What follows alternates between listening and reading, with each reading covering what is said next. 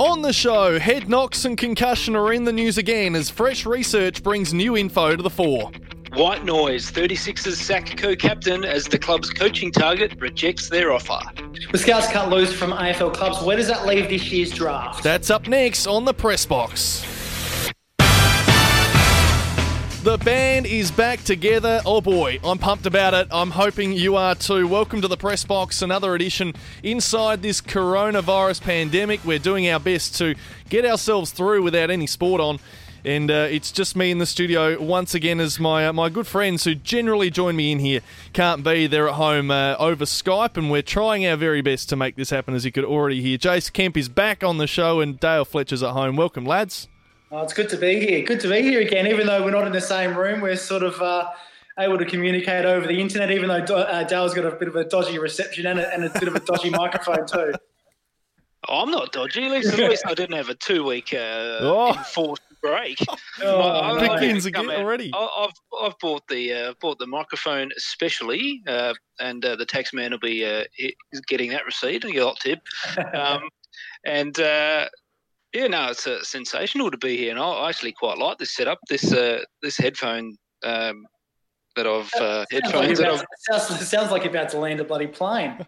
Well, actually, I see myself in the video here, and it actually looks like I should be flying a plane. So it's a bit weird, but we'll get used to it. I've got a cracker photo of that now. I've just taken one of you, Dale, with your new green headset that you've bought from JB Hi-Fi today for about $30. Get that on the Twitter sphere ASAP. That is getting out there. Everyone's going to see it. Or it's either green or purple.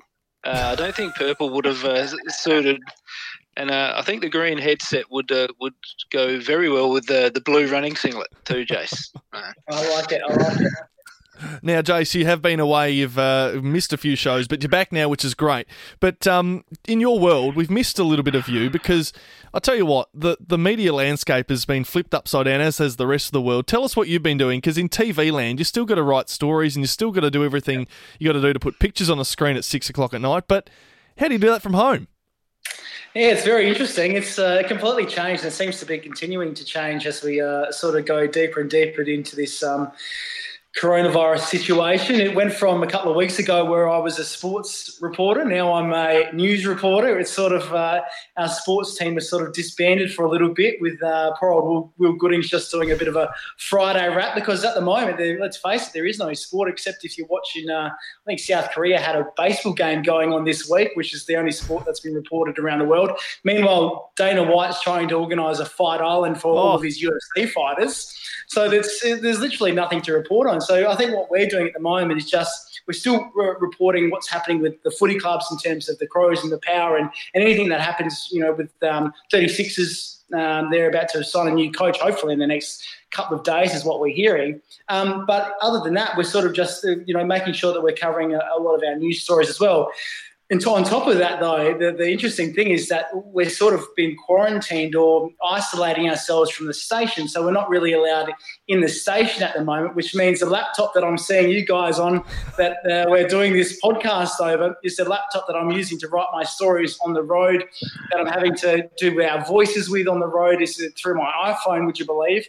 But it still has a really good quality that you can't really tell. And there's a couple of people back at the station manipulating volume levels and things like that. So it sounds really, really good when it goes to air. But it's a whole new world. I never thought it would happen this way. But it's just, it turns out, everything's changing. And we're not the only ones doing it. It looks like the other stations are doing it. I know that you guys as well in radio and print, everything's changed in the last few weeks. I always knew your voice was manipulated when I watched the TV every night. I just knew it. But what's the thought process with you guys? Like what events or what press conferences and stuff to go to and what not to go to? There's with all this social distancing, you can't really just be out on the road as such right now.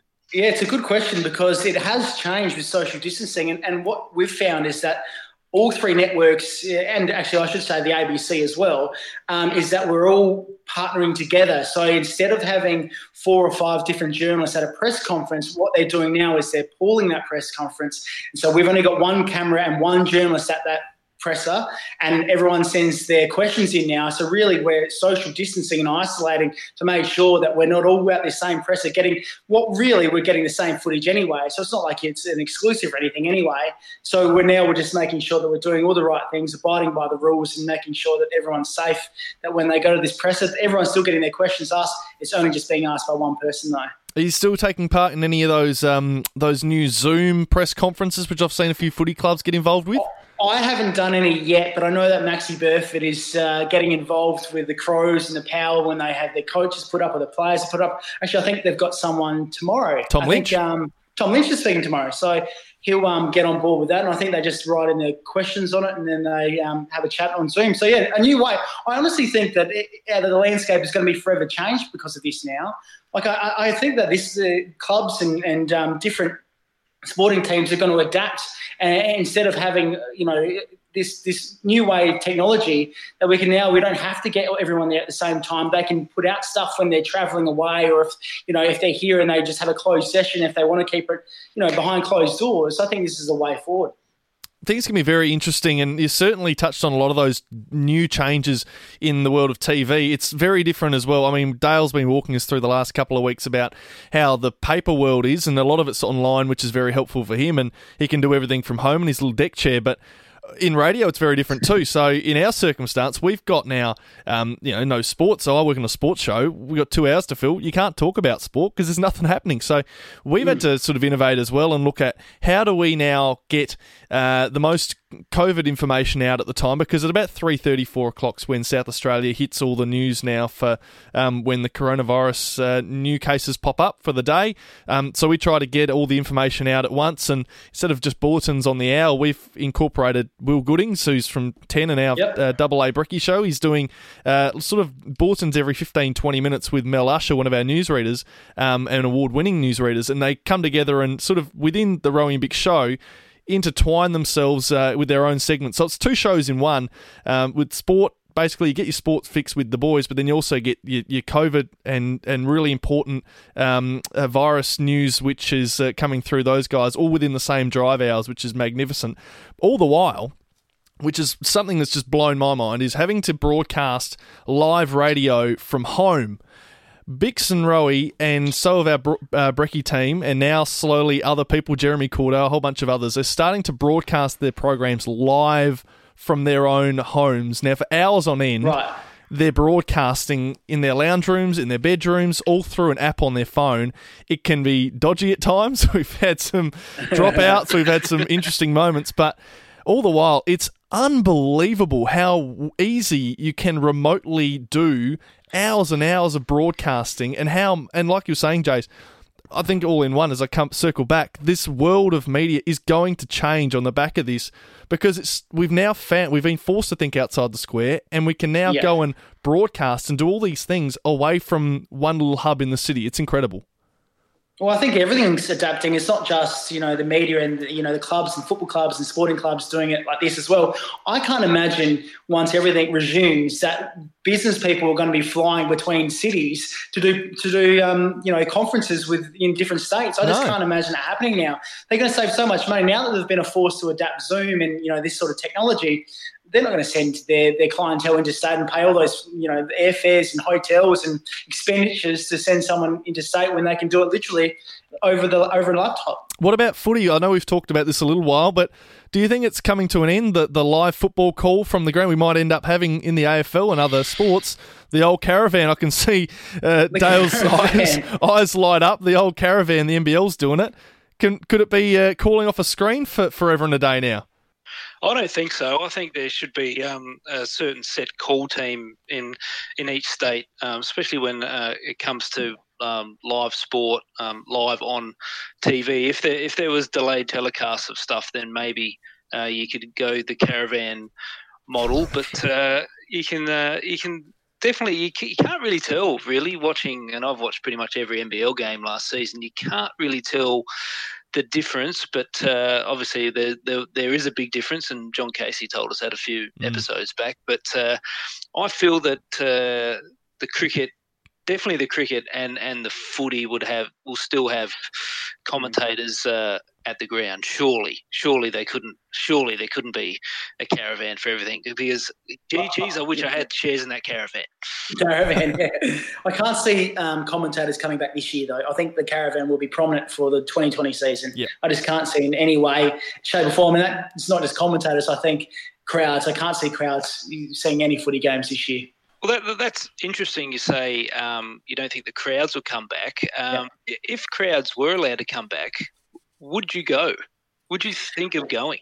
Well, probably not. This is the harsh reality of it, is that we're in a world now that's post-COVID-19, and we've seen how infectious as it is. And, I'd ask you as a father, would you go? Would you take little Archie to a footy game now? Not at all. I'd be staying at home. I'd be watching the lovely coverage on Fox Footy live on KH Sports for sure. But I was one. We decided to take Archie out of school before his school was still open. So we just made that decision. So no, I wouldn't be going to the footy anytime soon, even though I had a massive 4-day annual leave break with a few mates that are all going to come to Adelaide in about 2 weeks, and we were going to watch about 4 games of footy, and it's been all booked in for over 12 months, so I'm going to be pretty flat that weekend when that rolls around. Let's move away from all that just for one moment, though, because we will touch on footy a little bit later on. Firstly, I think we want to get straight into what really is breaking overnight on Tuesday night. Rightio. Hot off the press this week is literally hot off the press. It's actually about an hour old. There's been a report out from the Adelaide 36ers tonight.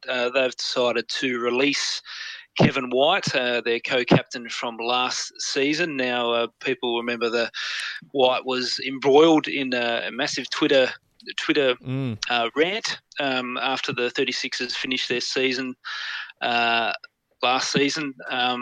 Called out Joey Wright and posted some group chats that everyone got to read, and it was just blew everyone down with a feather, actually. So it was real salacious screen grabs there that everyone in the Twitter sphere got to read. So he actually had an option to go on and play for the Sixers in NBL 21, but the club has released him from his contract, and their main coaching target, Adam Capone, which was pretty much shorter than winks to get the job, got offered the job over the past 7 days and has told the club to shove it, really. So he wants to he'd prefer to stay in Canberra at the Centre of Excellence and coach the basketball's next generation. So sliding doors moment tonight for the 36ers. So who should take over then for the Adelaide 36ers? Because Joey Wright's out, and then now a couple of candidates are sort of out of the running. Who in the world is left? Well, if you ask Jeff Van Groningen, there's a lot of great prospects out there, and the club said that a decision would probably be made this week. So it'll be interesting to see who Plan B and Plan C is. Initially, a lot of the rumours were pointing at Andrew Gaze. Obviously, that was quashed very quickly, and now Adam Capone news is very interesting. I think the pandemic clearly has a massive issue on this. With Capone having the job at the Centre of Excellence, it's a federal government-funded job. Anyone in their right mind right now in the world, if you had a government-funded job, you wouldn't be leaving that to go to a private business, would you? So, who coaches the 36ers? Who knows? But if you really want to coach at the NBL level and you're willing to not get paid much, now might be your right time to put the resume in. I'm not so interested in who's going to coach the 36ers. I'm more interested in who's going to play for the 36ers. They've just lost their co-captain, and now they're talking about in that press statement they put out. They said key player announcements will be made some stage at a later stage. who are they going to get? They said that they're getting rid of Kevin White because they wanted a different direction in their backcourt rotation. Well, who are they sort of looking at, and what sort of avenues do you think they're going to go down? It's remarkable, isn't it? Because even Jerome Randall is probably not going to suit up for the Sixers for the first half of the season with that injury he did over in Europe, ACL. So, I mean, even the stardom can't even hold up, the core of the Sixers lineup, because majority of it's going. We saw Drimmick has been released, as has Harry Froling. He's been released, so they won't be there next year. It's a pretty much a skeleton team that's left. Yeah, the Sixers at this stage have Daniel Johnson's signed. He'll be running around. Jack McVeigh will be there. Alex Majonia will be there as well. And if you speak to the club, Jerome Randall will run around again, which is very questionable in my eyes. I don't think he'll be playing. And the big off-season signing, Josh Giddey, coming in. So he's pretty much the reason why I think Kevin White has been released. Obviously, besides the fact that you just outed your former coach on Twitter, that might have something to do with it. Maybe. But if you look at the depth chart, Josh Giddey really takes over a lot of the guards' minutes there, and I don't think Kevin White was required. So, yes. Dale, you did say a couple of weeks ago, or actually a couple of months ago, when this all blew up, the Sixers, that there was only going to be 2 current Sixers players to remain at the club. So currently you've named about 3 or 4 there that'll probably stay, including Randall. Yeah. So are we expecting any more to stay on, or are we expecting that to be it? McVeigh and Majonia were the only 2 signed at that stage. When I said that, Daniel Johnson staying is key. Obviously, he's the 3 or 4, 5-time MVP now. So that's massive. Randall has the option of coming back. The club said that he'll be back and will play midway through the year. I can't really see that happening, especially now with the border lockdown, and Jerome Randall currently has one good knee and lives in Spain, and Spain has a lot of coronavirus cases. I don't think it'll be anyone flying in from Spain anytime soon. So probably wouldn't say that Randall will be playing, but so the Sixers have 4 players signed. That's pretty much more than a lot of other clubs right at this moment. So it's going to be a very interesting off-season, and now free agency doesn't start till May. Do you think if Kevin White had his time over again, he would have unlaunched the same Twitter tirade? If he now he's been cut loose of his, he had a locked-in a year to go. Do you reckon he would have not done it had he known that he would have been released from his contract? I think he knew he was going to get released. That's why he let fly with the Twitter tirade. I think he already knew that this was going to happen, or probably would have been told. It's just until now that it's been finalised. Really, I think the club would have told him before the Twitter tirade that probably his option to stay on for next season wouldn't get picked up, and hence Cuba said Twitter tirade. Just speaking before of the border lockdown, obviously it means players like Jerome Randall can't get back into the country, but then also the Aussie players that were in the NBA at this stage, and the NBA looks to be just sort of withering away, as is a lot of other competitions, with the NBL coming up and borders sort of being locked down. What are you expecting, Dale, for NBL 21? Because it sounds like there could be some big names on the way. Yeah, I think I said this a couple of weeks ago when all this pandemic stuff started. But the NBL and even all sports this summer that usually sign heaps of imports, the teams will look different, I think. And even Jeff Van Groningen said in the Advertiser on Monday morning that even clubs now are looking at import-level Australians playing in North America and Europe. So that pretty much tells me that the European leagues and the NBA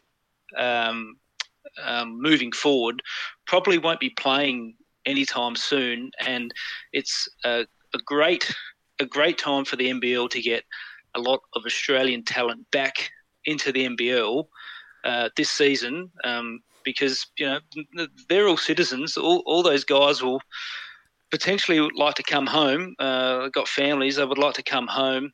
They're allowed to come home. They're citizens. All they have to do is quarantine for 14 days, and then they can get on with playing. Especially if Australia is free of this pandemic around October. I'll use the same question I put to you over Facebook, is that if I'm the Utah Jazz and I've got Joe Ingles on my roster, I pay $10 million a year for him to play on my roster, why would he come over to a team here in Australia and play? Because there's an opportunity there for your star player to keep in match shape rather than sit on the couch and eat corn chips and drink Coke.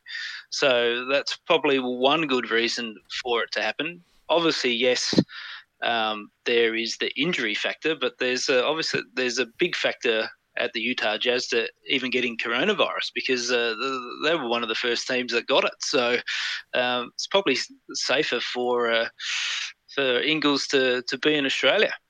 Can he play for the 36ers? I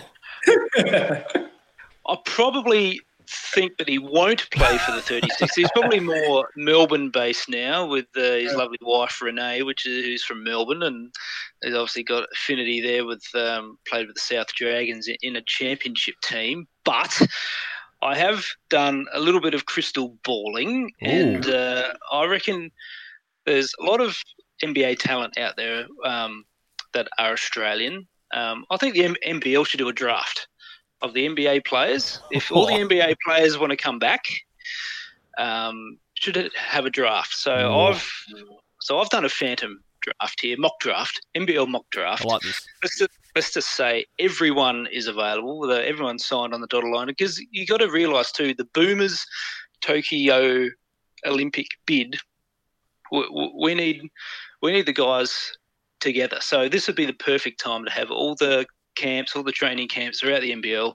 They'll all be in Australia. They'll all be together, which is very rare these days. So I've come up with an NBL mock draft. Far away. For NBL 21. So I've only, it's not in any order, but Adelaide get Joe Ingles because he's South Australian. So nice. Probably won't happen, but that's why it's a mock draft.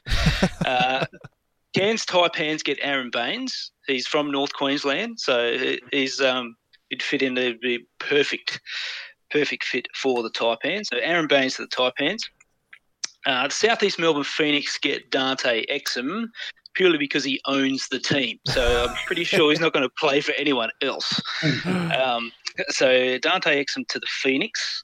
The Illawarra Hawks get Paddy Mills. He's had a lot of relationship with the Hawks in the past through his heritage. They do have a team, and they probably and they'll have a new owner this week too. Watch this space there. Is it a young kid that's going to buy it? He used to play for him. I reckon the next owner of the Illawarra Hawks will be based overseas. That's what I'll say about that.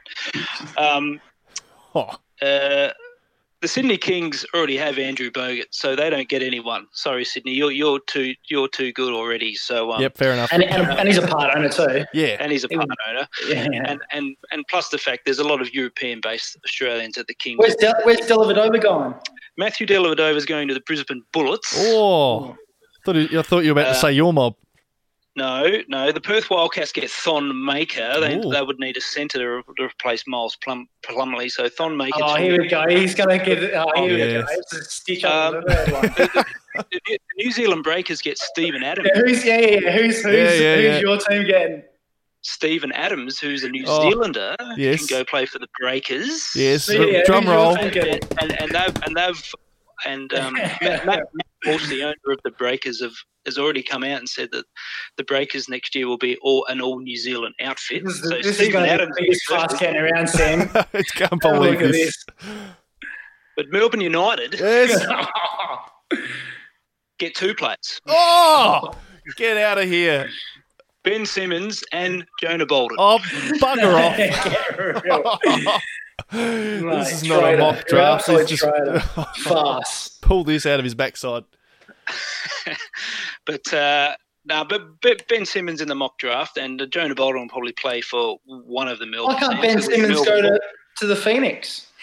Well, he can if he wants to, but I don't think Dante Exum would want to play for anyone else that he doesn't own. So how about that? There you go. Put that in your pipe and smoke it. I think that's what you're trying to say. Well, that's. But I think having looked back on that, Joe Ingles probably doesn't play for Adelaide given the past there. Yeah. But I think for all 36ers fans out there, probably Paddy Mills would be the best fit. He's an Adelaide Crows ambassador, and definite draw card, and he's a real. Was a little bit better than Jerome Randall, let's put it that way. Just a little bit. All right, can we move off basketball? We've spent plenty of time on it, and there's only going to be more and more developments this week, which sounds very, very good. Let's move into the footy.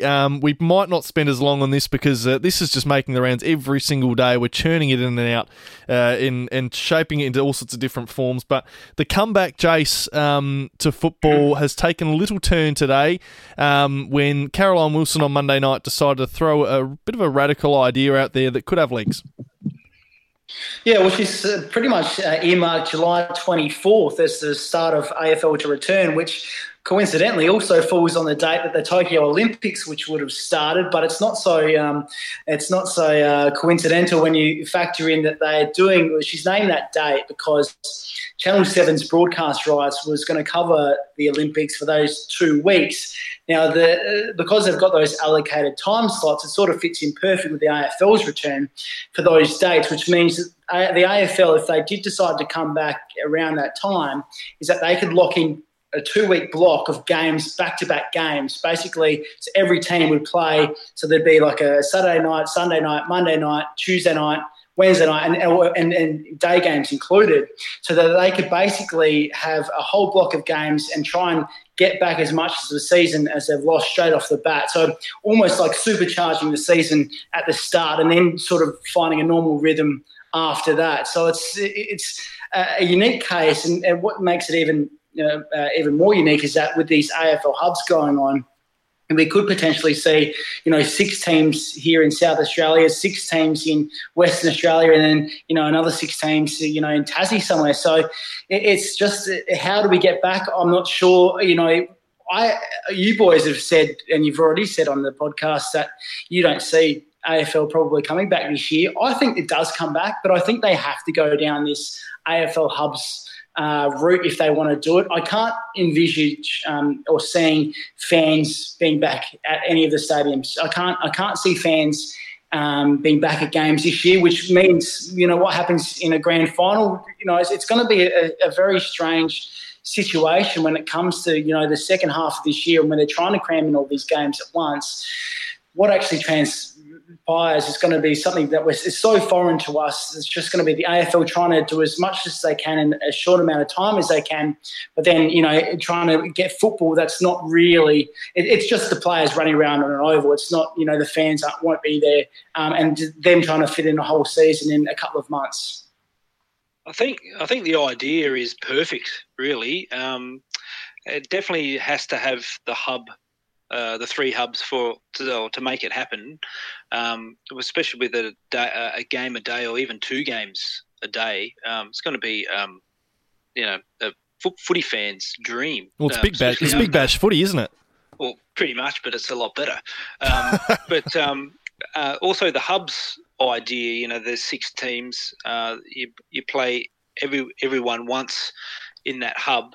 That would take, even with 3-day breaks in between, that's at least a good 3 weeks, 3.5 weeks there in a hub. There clearly be no fans for the hub, but that also gives the AFL 3 weeks or up to a month to hopefully get it buys them more time.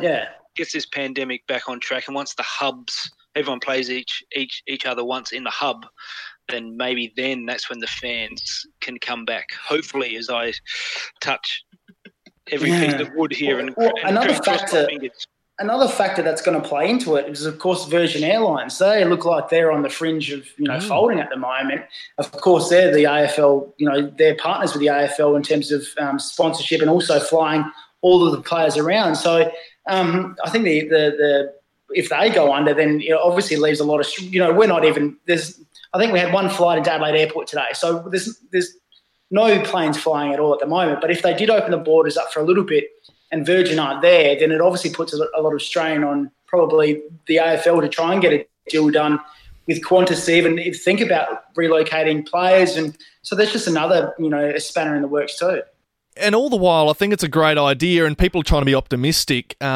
I just can't see the world a way where there are just so many moving parts here for the AFL for this to possibly eventually get to a point where they can get games successfully on the park each and every day, where players are locked away for 14 days, so are staff, so are grounds people, so are broadcast teams if there is any, so are the camera people then, so are runners and medical staff that would have to be at each and every game in case there's injuries, all these sorts of things in order for just a game of footy to get up. And I understand it's not just a game of footy, there's millions and millions of dollars involved in each and every one of them, but the risks that are associated with every single one game coming together purely because there's now hundreds of people gathering at a ground just to get this thing up and running.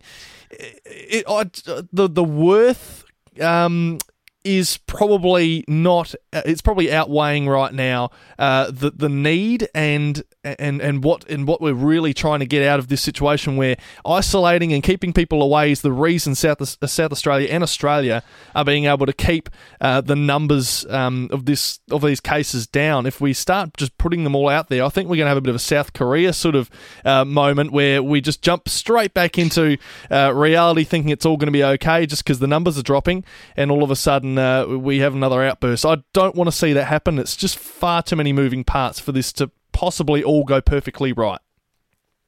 There's a couple of things here. First of all, it's April the 14th, so it's an absolute. It's way down the track. So if Australia doing this well now, imagine what it's going to be like in July. So I think if we keep going down this path, the curve's flattened and it's close to flattened, and we can resume with normality. The other thing is that there's been 14-day isolations with people coming back from overseas, staying in the one hotel and stuff like that. What's the difference between those people flying back overseas and footy teams staying in same said hotel and have the same bus, travel on the same bus and go to the same ground where no one's at? And it'll just be pretty much the same as a full plane of people flying in from anywhere overseas. So that takes in medical staff, umpires, runners, cameraman. I'd love to be a part of that.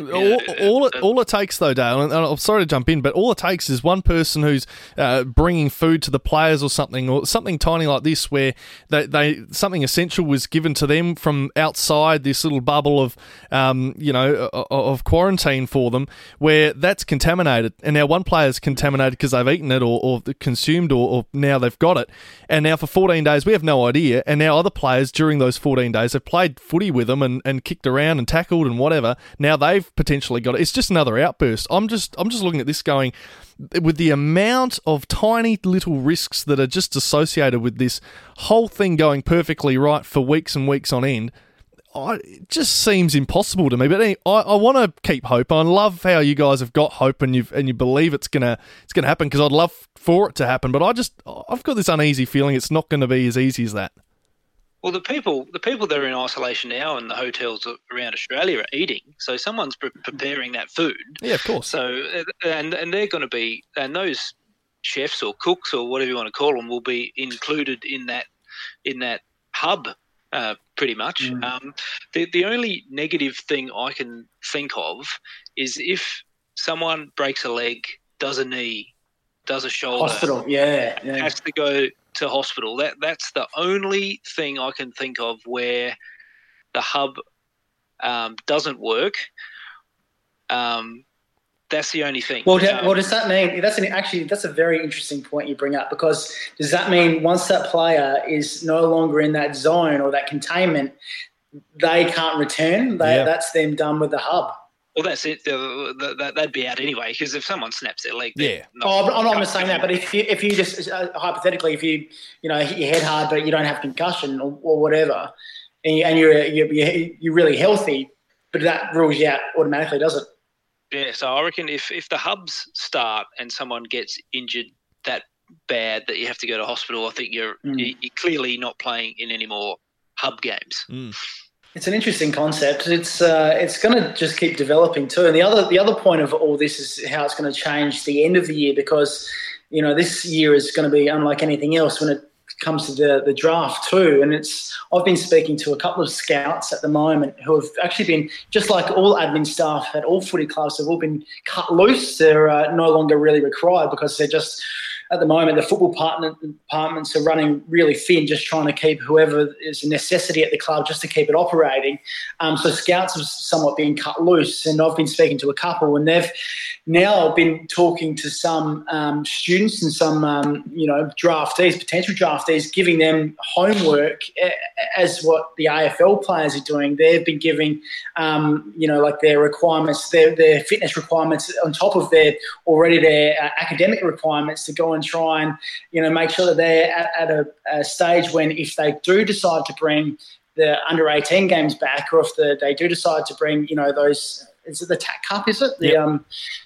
So the TAC Cup games, that they're at some sort of fitness level where they can still show their ability, and then hopefully if there is a draft this year, that they can get picked up. No doubt there will be a draft, just depends how much football was played between now and then, if any. And that's going to lead to another conundrum, is there's going to be a lot of football clubs going into that draft blind, because scouts haven't done all their reports on all the players. They're only basing their information off last season's games, and a lot can change in a year. Like, players change totally in a year. They grow, they develop, they become different in a season. So really, these clubs are going into this draft as it's going to be sort of a lottery. And you look at the Crows; they've got 4 picks inside the first 2 rounds. Their short-term futures hinging on this draft coming up and what picks they make. So it's just a whole other kettle of fish that's going to happen this year. I know this conversation's already been tossed up, but is it worth having the draft this year, and should it be postponed? Because it can't be fair on teams like you say, the Crows there, who have got themselves primed for new talent to come in, but this year it's not going to be working in their favour whatsoever.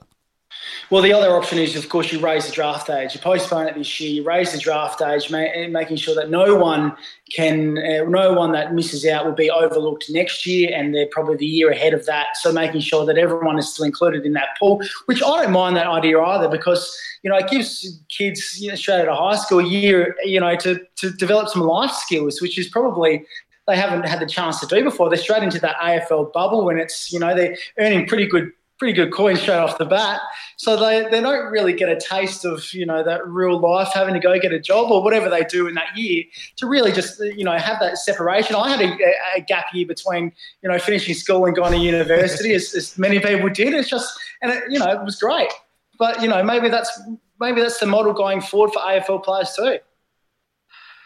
There shouldn't be a draft this year, no doubt. I think that the AFL really should take this, take the opportunity now to raise the draft age for good. The lists, the playing lists are going to obviously only going to go down. There's talk of 35, 40, 35, even low as 30 on team lists. So I think it's pretty pointless having a draft this year, especially with a lot of players going out of the competition than the amount of players going into the competition, and obviously it advantages the Crows, as you've said, Jace. 4 picks in the first 2 rounds. Raise the draft age now. Also next year, when the Samfield's back, when the Waffle's back, when all the other VFL, those players will be in those leagues and will make those leagues a hell of a lot better very, very quickly. So they will rebound those leagues because the talent pool will be immense in those leagues next year. So I reckon raise the draft age to 19 right now and keep it as that. Well, that debate's only going to continue over the next week or few weeks, months, I suppose, for the rest of the year, really, until it gets close to the draft time. The AFL have to make a decision. So we'll have to continue rolling on that one over the next few episodes of the Press Box. But before we move on to Pass or Fast, which is one of our big ones this week, we've got loads in it. Concussion. On Monday night, it was posted on the Herald Sun's website by Jay Clark, a story about some fresh new research that's been done over in New Zealand by a whole few hundred of recent sports people who have suffered concussion and how many of them actually recover quickly. Now, the AFL's protocol looks a little bit dodgy when you look at the new numbers that are coming out and whether or not it sort of fits the bill. Jace, I know you sort of had a little look at this. Tell us a little bit more.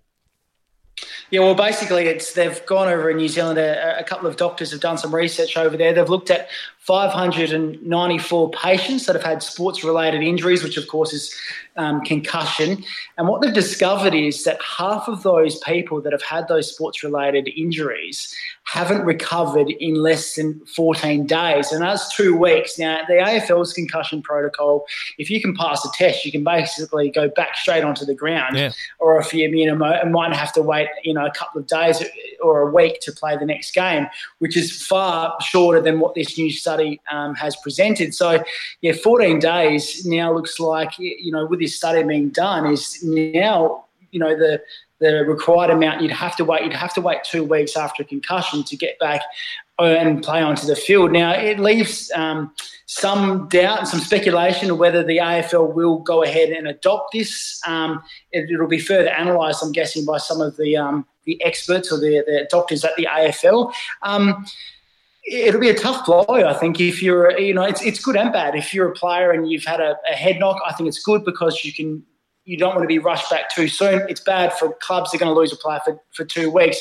Where do you sit? You probably sit on, making sure that your players' health and safety is at the forefront. But you are probably going to lose someone for 2 weeks if they do get concussed. Dale, we also saw that the numbers released that still 1 in 4, so a quarter of those who were tested in this research were still affected after even 4 weeks out of the game. So, I mean, that's remarkable that we could, yes, 45% of them were recovered after the 14 days. There's still 50% of them that have taken more than 2 weeks, and some of them up to, half of those remaining ones, another 2 weeks to even start to feel okay. Like, just incredible to think that in the AFL, the protocol is you must pass a test 5 days before a game in order to get through. I mean, it almost seems like we're in the Stone Age when more numbers like this start to come out, because people like Peter Jess, who's been a player agent but also a massive advocate for concussion for many years, has been advocating AFL need to get on the front foot now and start doing more things. These numbers are starting to push them in that direction, I would have thought. Yeah, for sure. The AFL would be mad not to take this report and go with it. Really, have 2 weeks off for a concussion these days, I think, is the way to go. There's going to be a lot of former players that have mental health issues and headaches and stuff after or post career and into their retirement, into their mid to late 40s and early 50s now, that can have all the research done to say that concussion caused their issues that they have presently. So the AFL is staring that right in the face, and I think they need to change they're going to change a lot of rules throughout this pandemic shutdown, but that's clearly got to be one of them. Another factor in this, Dale, was, of course, what happened with Polly Farmer. He died last year, but one day decided to do an autopsy on his brain. They realised that he had CTE, which is a disease which is caused from, repeated head knocks, and which he would have suffered during his time playing football, one of the game's great players. Now, CTE has also been linked to NFL over in America, and there's a huge lawsuit that took place. It was $1 billion lawsuit. I think it even might still be dragging on because players over there have suffered immensely after they've suffered all those head knocks for NFL teams, and then they've had permanent damage, for the rest of their life, which, the AFL will want to make sure that they get on top of this, because they would hate for their players later in life to start developing some of these terrible symptoms caused by not looking after their players with correct concussion protocols, then having them to endure, lifelong effects that, really is diminishing their life after footy. Well, I think that's already happening with players, former players like Johnny Platten, John Barnes. The Peter Jess is supporting them throughout that process. There's going to be a lot of players come out with that, especially that played in the 80s, 70s, 80s and 90s, where, you really got knocked out in the first quarter and you were back playing in the second quarter, weren't you? So I'd fear of how many footballers that are currently going through this, and if it takes some big name players to come out as they have done, and there's probably more to come. The AFL really have to get on top of this, because it's going down the NFL path, I fear. If you haven't seen that movie Concussion, it's certainly one eye-opening experience that for a couple of hours. That is going to be your first introduction to it if you haven't really got much of an understanding of concussion, CTE. Quite remarkable. Anyway, let's get stuck into one of our favourite parts, and welcome back, Jace, for this Pass or Farce. Yes. Can we get an ironing board out there on the sideline? Absolutely farcical. What's farcical? Farcical. Farcical. Farcical. We're playing out of farce. It ends farcically. The rules are a farce. Farcical goal. That sounds farcical. It's a bit of a farce. It's a disgrace. We'll kick it off. We'll stick with the footy theme. We love talking about footy, don't we? Sunday footy show, I think it was. Nathan Brown come up with an idea about having a draft during the shutdown, just for this season, bringing back some retired players to current teams that could help out current teams. So Nathan Brown's old man draft idea for season 2020, Pass or Farce. Well, who are some of these players that are involved in this, please? Because I need some clarification on what you're talking about. Old players drafted by clubs. Right, so he's come up with Collingwood looking at Nick Riewoldt or Jared Waite. Oh, wow. Brett Deledio or Dale Thomas for the Hawks. Jared Ruffhead to play with the Saints. He's already there as assistant coach, but he could play with the Saints. Geelong drafting Aaron Sandilands. Carlton linking up Eddie Betts with Cyril Rioli. What is the point of this? Jeez. Alex Rance going to Essendon. Oh, Jeez. The Crows drafting Brendan Favola. Fev. And I'll finish it off with Port Adelaide drafting Kurt Tippett. You farce. That's the worst of the lot. That's disgusting. Mate, Fev couldn't get a kick in a stampede. That's how well he's going. And the fact that he's going to be drafted to a club, he's probably 40. So I tell you what, farce. This whole list is a farce. Kurt Tippett, jog on, mate. You wouldn't be seen dead wearing the bloody teal, black and white, that's for sure. Oh, dear. Could you imagine Fev and Tex up front? Oh. Look at that. That'd be a marketing dream. If that was 10 years ago, I would be all over that. But this is a dead set joke. This is stupidity. No, fast for mine. What the heck is he thinking? Farce. It's a massive farce. It's something you'd probably do in AFL Evolution, Sam. You'd make up those players and bring them back. But it's something to do on the PlayStation or the Xbox, not in real life, surely. That's right Jeez. up there with Hutchie's Tasmania idea. Just for one season, no thanks. So I'm not up for that stuff. I'd love to see it, though. I'd love to see it. Feather the Crows. Oof. Oh, that'd be great. Next one, Mick Malthouse on the weekend come out and said that when the AFL resumes, that they should cancel round one and everyone should start on 0 again. So Mick Malthouse's scrap the round one points. I reckon the later the season go, or this period drags out where there's no games played, the bigger pass I think Mick Malthouse is talking. I think he's talking some truth there. There's a huge gap in terms of where round one is played to where potentially round two is played. It could be months, 3 or 4 months.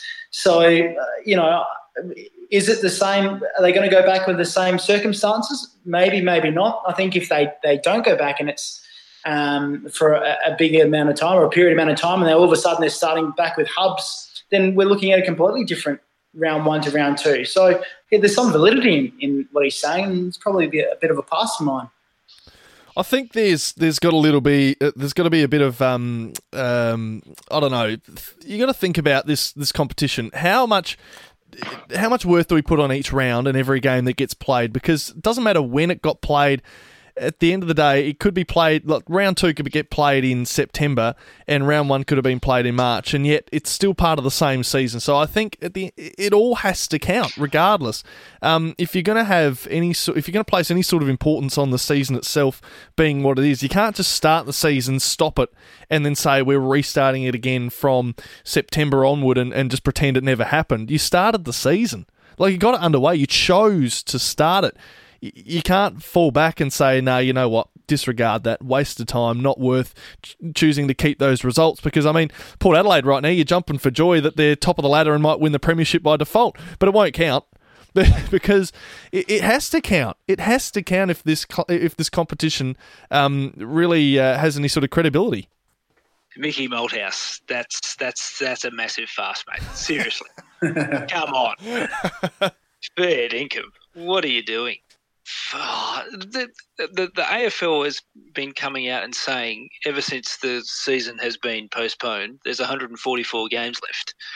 And, Mickey, that's because 9 have already been played.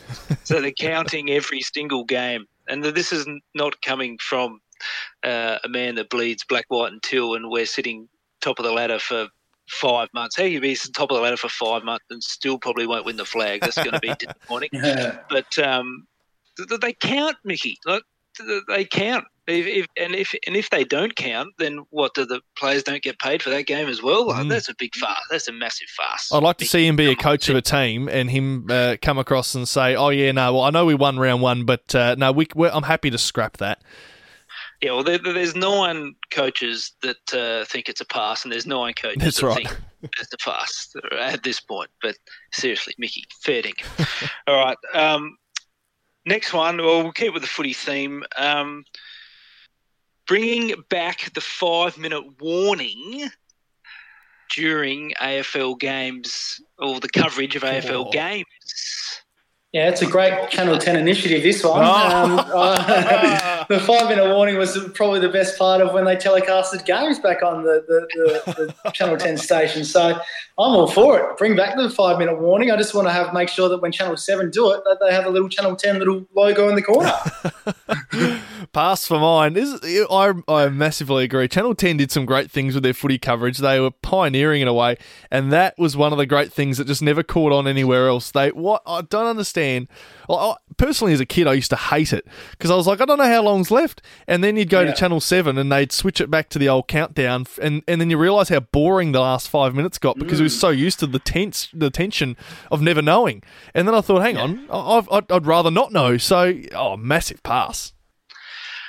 It's a huge pass for me. That was one of the best things, going to footy at Footy Park and having the count-up clock for all quarters. Really, you just didn't know how long there was to go.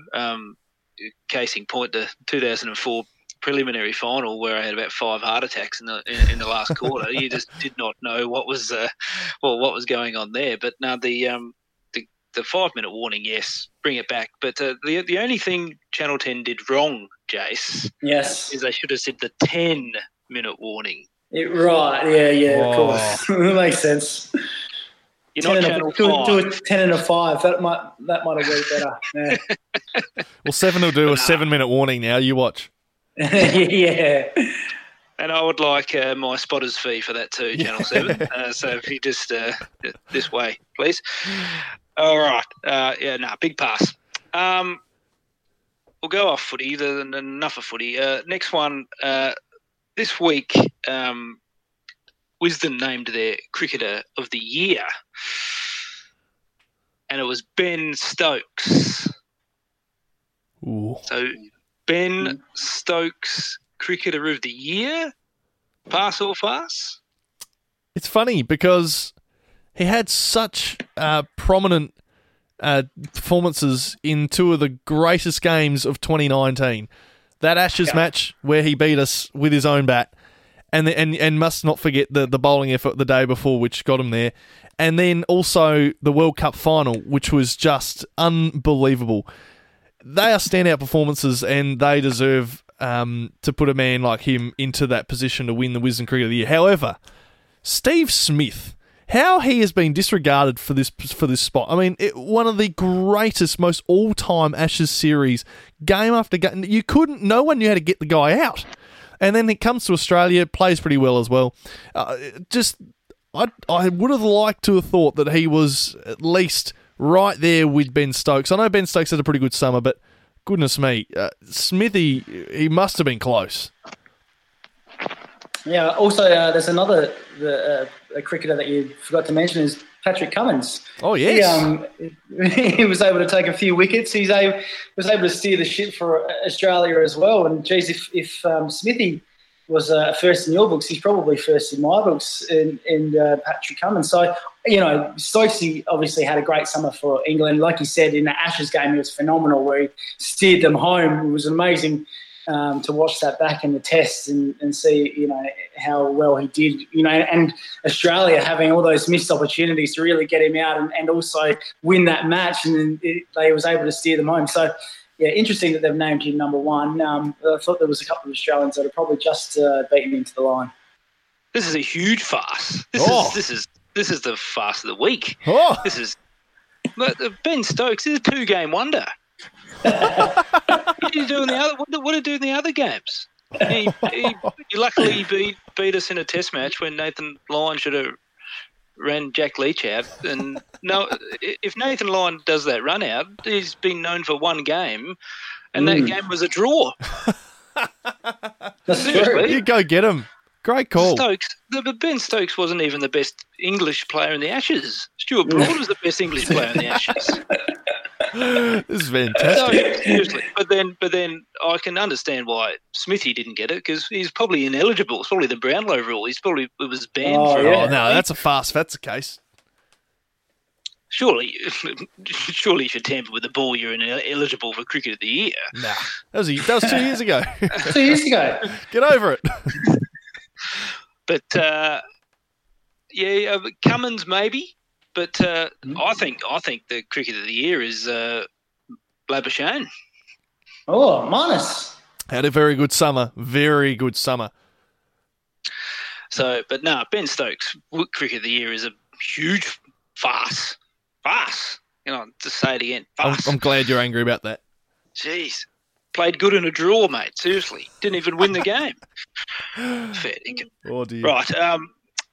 We'll go across to the hoops. Clearly, in the States, they want some live sport, and they want some live sport really, really bad. So ESPN and the NBA brought out the horse challenge over the weekend. So if people don't understand what the horse game is, it's where pretty much basketball is one-on-one, where basketballers do trick shots. If they get the shot in, the other player has to match that shot and get it in. And if you miss 5 times, you lose. But I want to know your guys' thoughts, because clearly we all watched it. The NBA ESPN Horse Challenge, pass or farce? Oh, they're trying to be creative and they're trying to have a crack. I mean, give it a pass, because why not give it a bit of a go? I think what I want to turn my attention to real quickly, a bit off the side, is the fact that they tried to put together an NBA 2K challenge with players, and I thought that's a great idea, get players to play a video game and try and win a championship. It's just the most boring visual. At least the players are actually doing things themselves in this horse challenge. The ones where they're on the computer game and they're just sitting there on headsets like yourself there, Dale, having a little giggle to themselves because they did an alley-oop, and meanwhile they're just dribbling up and down the court. Oh, it's just boring as batshit. So no, this horse one's great. At least they're doing something. Yeah, it's I guess it's a pass, because like you said, they are doing something. But Jesus, flat, like just watching professional players, hit a shot. Like, come on. Like, the best thing about the NBA and the best thing about basketball is all the creative flair stuff that they do with dunks and jamming on each other. But we were talking about a tournament where they're just literally just picking out shots. Like, it's not real high entertainment if you call it that. But I guess as it stands right now, we'll take anything. Yeah, we will. It's a bit of a farce. It's a bit of a farce for mine. It's as a basketball purist, it didn't really look all that good. Nothing's quite like a live game. I would have much preferred them to replay a classic game rather than having some NBA players in their backyard trying to, shoot a basket off their roof and off the fence and stuff like that, which some of them were doing. So that's a bit of a farce. And Sam, you actually brought up the 2K challenge, which was going to be the next pass or farce. Oh, sorry. That is a huge farce on so many levels. So many levels. Number one, just say it's Kevin Durant played Donovan Mitchell, for example. Yeah. They didn't even play as their own team. I know. What a joke! Like, well, that's a farce. That's farce on one level. Second level, it's. I get that you have to watch the gameplay, but surely there's a way that 2K or whoever broadcasts the thing, that it could be some sort of broadcast view of it, rather than actually playing the game, which is not really that aesthetic, but it's live. It's you don't know who's going to win, so there's that aspect to it. But no, the 2K challenge was that was a bit of a farce. And you know what they also did, which was disgraceful? They turned all the commentary and the atmosphere noise down, so it was really faint in the background, and all you could hear over the top of that was, "Oh yeah, good shot, mate." Oh, and it's the blokes making silly noises in their lounge room. Meanwhile, you've got the commentators in the background, which is what you're really watching for. The atmosphere and the fun and the flair from the game is all washed our way in the background. It's like, oh, give us the real mood. Oh, real hard to watch. The only pass from it is, do yourself a favour, everyone. Go back and look up Patrick Beverley's games in the 2K challenge, because Patrick Beverley will be a commentator after he retires. Some of the stuff that Patrick Beverley comes up with, and I think he went through a few headsets too. He's a very emotional being, Patrick Beverley, but do yourselves a favour and go watch Patrick Beverley. You don't even have to watch the game; you just have to watch him. Some of his reactions to the game are brilliant. There is one little bit relief though, in terms of getting away from video games and horse, is that ESPN's going to be airing The Last Dance, which is Michael Jordan's, the Bulls' 98 season. So their last one that they won. So that'll be airing 97-98? Yeah, next Monday night. So that's going to be some good viewing. I can't wait for that. Yeah, some good viewing in 97-98 across a couple of countries, the US and Australia. We certainly will talk a little bit more about that next week, I think, when we come back, because when that one airs on ESPN and Netflix, we'll be all over it, as we have sort of been with a few other series. We're talking about the Test a few weeks back. Did we watch Tiger King? We talked about that last week with Hutto. How did you boys end up getting on Tiger King? I'm avoiding Tiger King like the plague. Jace? I've seen it. It's a strange series. Oh, boy, it is. Real strange creatures walking around in a few of those episodes. As I said a couple of weeks ago, I'd much prefer it to be about Tiger Woods and LeBron James. yeah, for sure. It's a very, very, very bizarre storyline, but oh my goodness, the stuff that goes on, you almost think it isn't real. But anyway, that's for you to find out if you want to watch Tiger King. It's on Netflix. Hey boys, just before we go, probably should have done this at the top of the show, probably will over the next few shows, but there's something we sort of want to start doing while everyone is away from work. Well, not everyone's away from work, but they're at home a lot, and they're on their social media platforms a lot, and they're consuming more and more and more each and every day on socials, and we thought, well, why not? Since you're sitting down watching Netflix, and since you're looking around for new podcasts and new things to consume and watch and listen to, might as well play a part in that here at the Press Box and try and help you out, our listeners, our loyal listeners who do their best to tune in every week. Might as well help you out with trying to find you a brand new show or podcast to find and listen to. So we're going to start sort of building a bit of a community here, and over the next maybe couple of months, depending on how long coronavirus really does go for, we might even extend this for a while. If you give us a shout out on social media or in any sort of form, you could be a Twitter page, a Facebook page, YouTube show, a podcast, whatever, give us a shout out on your socials. We'll give you a shout out back. It's about sharing the love and integrating all the listeners from those shows and our shows all together. And you just never know where you might find your next favourite show or podcast. So for us here at the Press Box, we sort of want to get the ball rolling. Give us a bit of a share online and see who might share back. And we'll share what you've got to offer as well, because there's so much out there, and everyone's got a whole bunch of favourite shows and podcasts they're trying to consume right now, so might as well share the love. Yeah, Pat McAfee, if you're listening to this, mate, here's a shout-out from the Press Box. Yes. We hope that we're able to do an interview with you sometime soon. And maybe this is the way we get Corey Homicide Williams onto the Press Box. Yes, about bloody time. It had to start somewhere. He's ignored all of my inboxes still. Says he's read them and he's never replied. Cheers, Corey.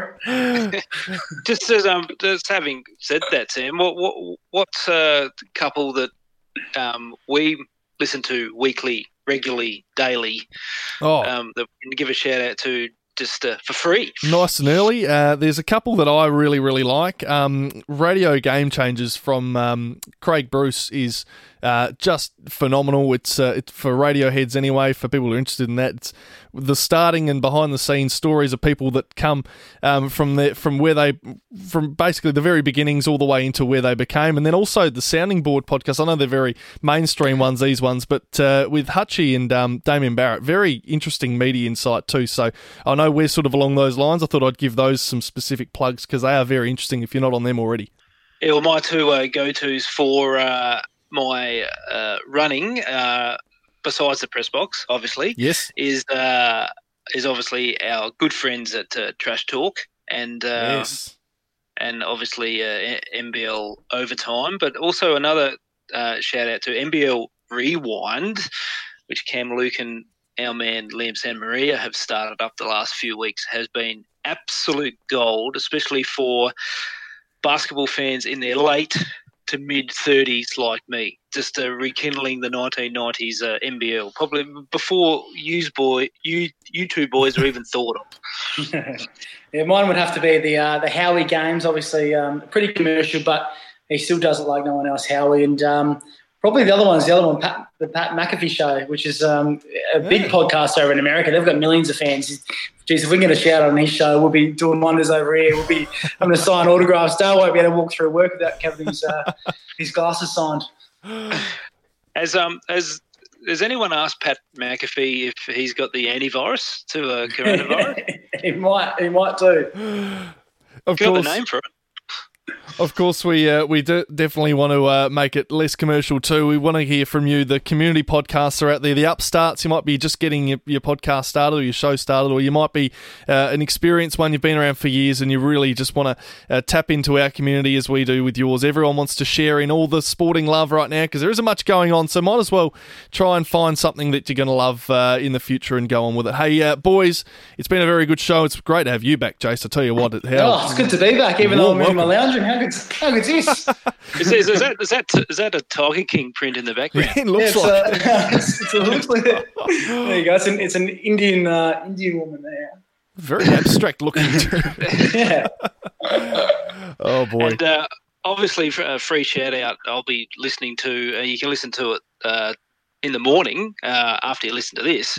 Is the lowdown this week is sensational with Tommy Rockcliffe and Brodie Smith. Actually, in your advertiser on Wednesday, Tommy Rockcliffe gives you an at-home workout to train up to be an AFL footballer. So wow. Beautiful. Get on that. That's incredible. Well, fantastic stuff, boys. We're going to have plenty more shout-outs to come at top of the shows each and every week. But that will end us here for tonight. Have a great week and stay safe and stay at home, of course. It's very important in these times. Boys, we'll see you all next week from your lounge rooms again. We'll see you next week. See you, boys.